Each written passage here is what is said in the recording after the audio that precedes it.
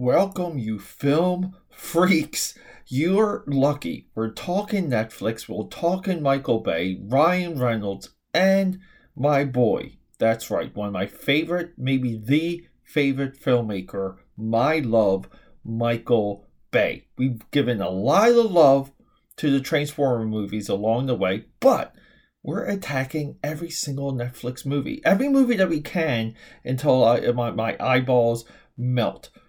Right here, right now, it's Six Underground. 150 milli investment by your favorite streaming service to bring to you from 2019. Let's go.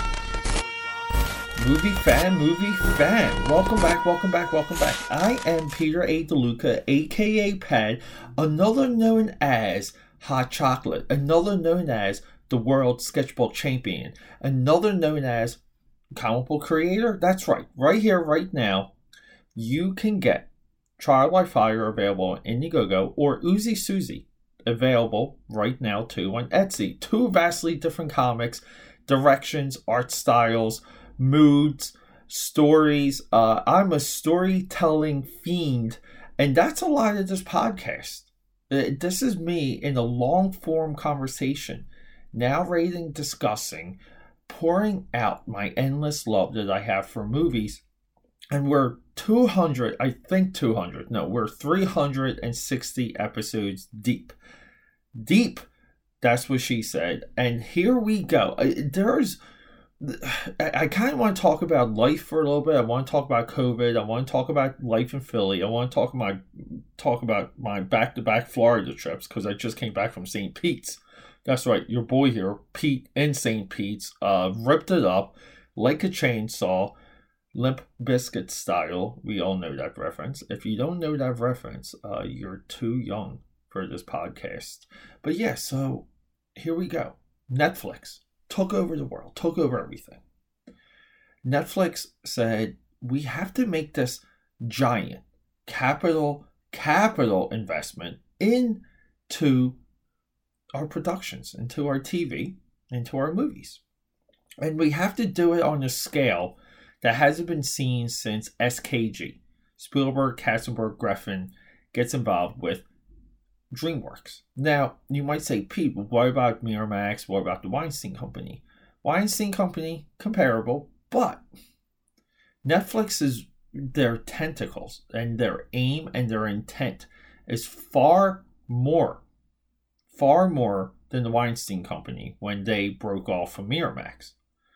This is more of a compliment to what DreamWorks was trying to do back in the day. DreamWorks tried to do animation, television, music, movies, blockbusters. They tried the whole spectrum and got their asses kicked after conceivably one of the greatest 10-year Oscar runs for a film studio in movie history. We're talking Gladiator, we're talking American Beauty. Hey, I even like The Peacemaker. I love Deep Impact. At one time, I was more in Deep Impact than I was for Armageddon until I realized I was Michael Bay's love child.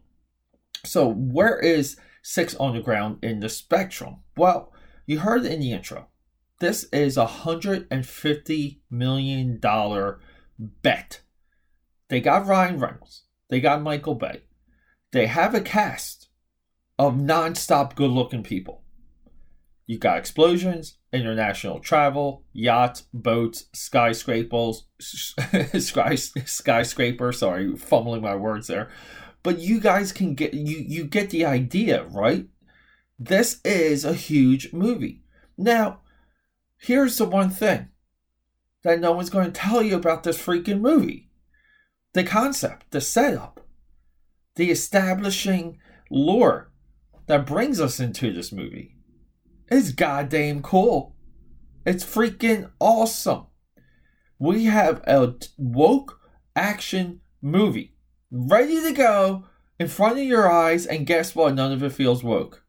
What's happening over here? Well, here's the thing. Hollywood has a long history of being progressive on global and environmental and geopolitical issues. Now, on the surface, a lot of these seem to be uneducated platitudes. A lot of times they're right, sometimes they're not. Sometimes it's just light enough, just enough to hit the nail on the head. Roland Emmerich, right? He's our director of Independence Day. Also a fantastic filmmaker. He wants you to be afraid of aliens. So he puts out an alien movie, and then from that point on, he just makes he basically wants to put Obama in a action movie with Channing Tatum. Awesome movie there too. White House Down. No, right? Yeah. White House Down, not Olympus. I get those movies mixed up. But he makes these other movies. He makes 2012 and he makes The Day After Tomorrow. The baseline signs for those movies, right? It's an LOL. But the message is there. The message is we really should be considerate. We should be progressive. We should be mindful of the environment. Now, this doesn't mean we're like that when it comes to stripping freedom and liberty from people. I'm making we're going in a big circle here, so try and keep up. Right? I mean, but we should be conscious of it. And Hollywood, again, I'm picking two movies that are somewhat like, modern day. But I'm picking these movies because they're easy to grasp onto. Now, Hollywood has had a longer history of this. I mean, you can argue that it's even embedded in Fantasia with the dinosaur sequence, to where this equilibrium with the environment gets disrupted from the meteor, and from that point on, right, the meteor smacking into Mexico, taking out the dinosaurs, has all of a sudden become this a status quo concept idea, but it's not even peer reviewed. There's dispute amongst that also. So let's keep in mind that science it's a hypothesis, it's an idea, and a lot of these things take a long time, decades sometimes, to really form, to know how true or false they are. I mean, need I remind you, in the 80s, we were in the environmental crisis of the 80s was killer bees and a coming ice age. So there you go. So when it comes to Hollywood being progressive and being woke, it's really always been there. I believe it's baked into the dough. Like the post-Reagan era Hollywood, they rebelled against conservatism and they went woke. Now, a lot of these filmmakers and actors don't go far left. They, like most people, most of you, most of me, we're all in the center. So when it comes to going into the center, you're almost like more interested in like your craft. You're like the story elements, the characterization. This movie is high on both. The woke part of this movie is basically a Jeff Bezos, who's Ryan Reynolds. He's an Elon Musk, and he flips his fortune to inflict his foreign policy throughout the world by hiring his own like Secret Six, his own Mission Impossible force, MIF. But he's enacting what he feels like the governments are not. He's cutting through the red tape, literally. This is a effing cool idea. This is a franchise-worthy concept wrapped in this idea that the billionaire should give back. Now, this is also like billionaire guilt. To where like the philanthropy within the billionaire community, within the 100 million, millionaire community, even within the guy down the street that's making more money than all of you, that's involved with the local church and school board, and just seems to have endless time to put into the community while maintaining, a job, mostly one that he created his own, and a full-time family. We're built as of right now to feel guilty with success, but along the way of success, we can be a savage. But once we reach success, we have to we have to correct it, and we have to be a philanthropist. This movie is that.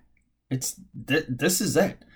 What do we have packaged together? We have a beginning, an opening that I absolutely love.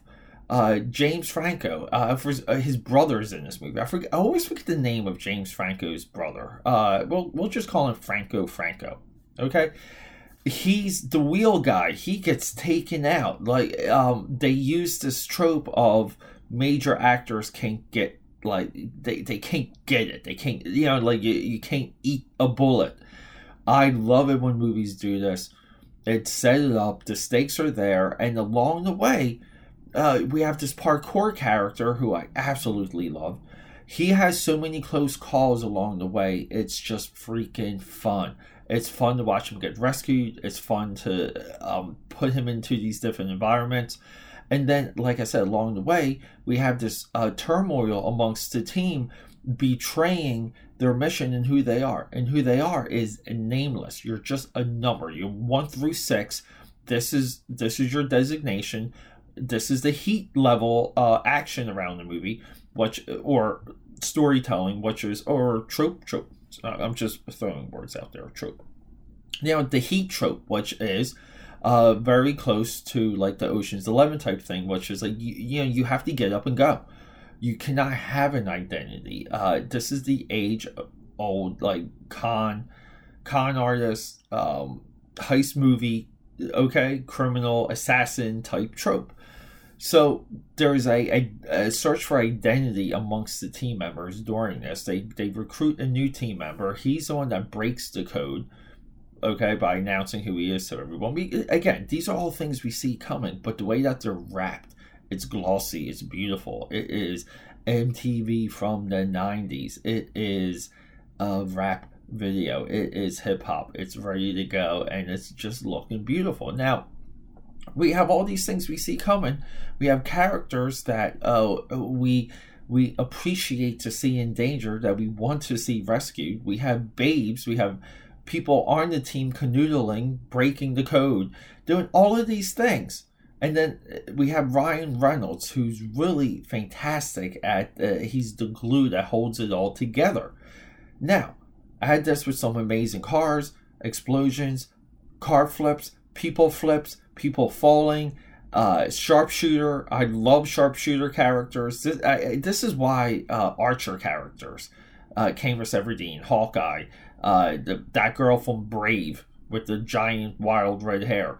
We love Archer characters. They're prevalent in fiction and fantasy for a reason, because the idea that you can be deadly from a distance and just walk away from it is one of the awesome, most badass things about fiction that talks to our DNA. There's just something about that we all love, that we all want to be.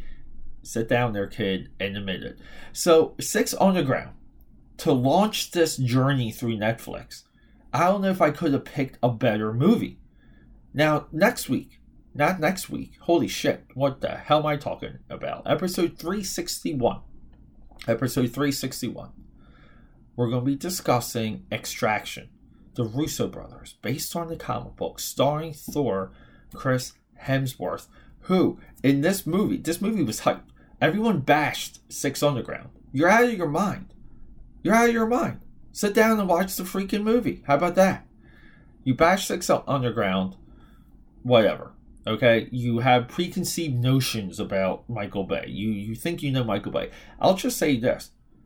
Drunk Bar Excursion, not too long ago, because that's what your boy over here does. Guess what movie randomly came up as an obscure, crazy reference? The Island. And I had to remind that person that was a Michael Bay movie. They happen to enjoy it. Now, probably not so much, because it's a Michael Bay movie. You can't do that. But no, everyone, check out 6 Underground. Tomorrow is Extraction. We are marching through the Netflix list. I'm a savage. We're going to do it all. And then we're going to do Godzilla. We're going to go in a huge Godzilla run. Get ready, boys.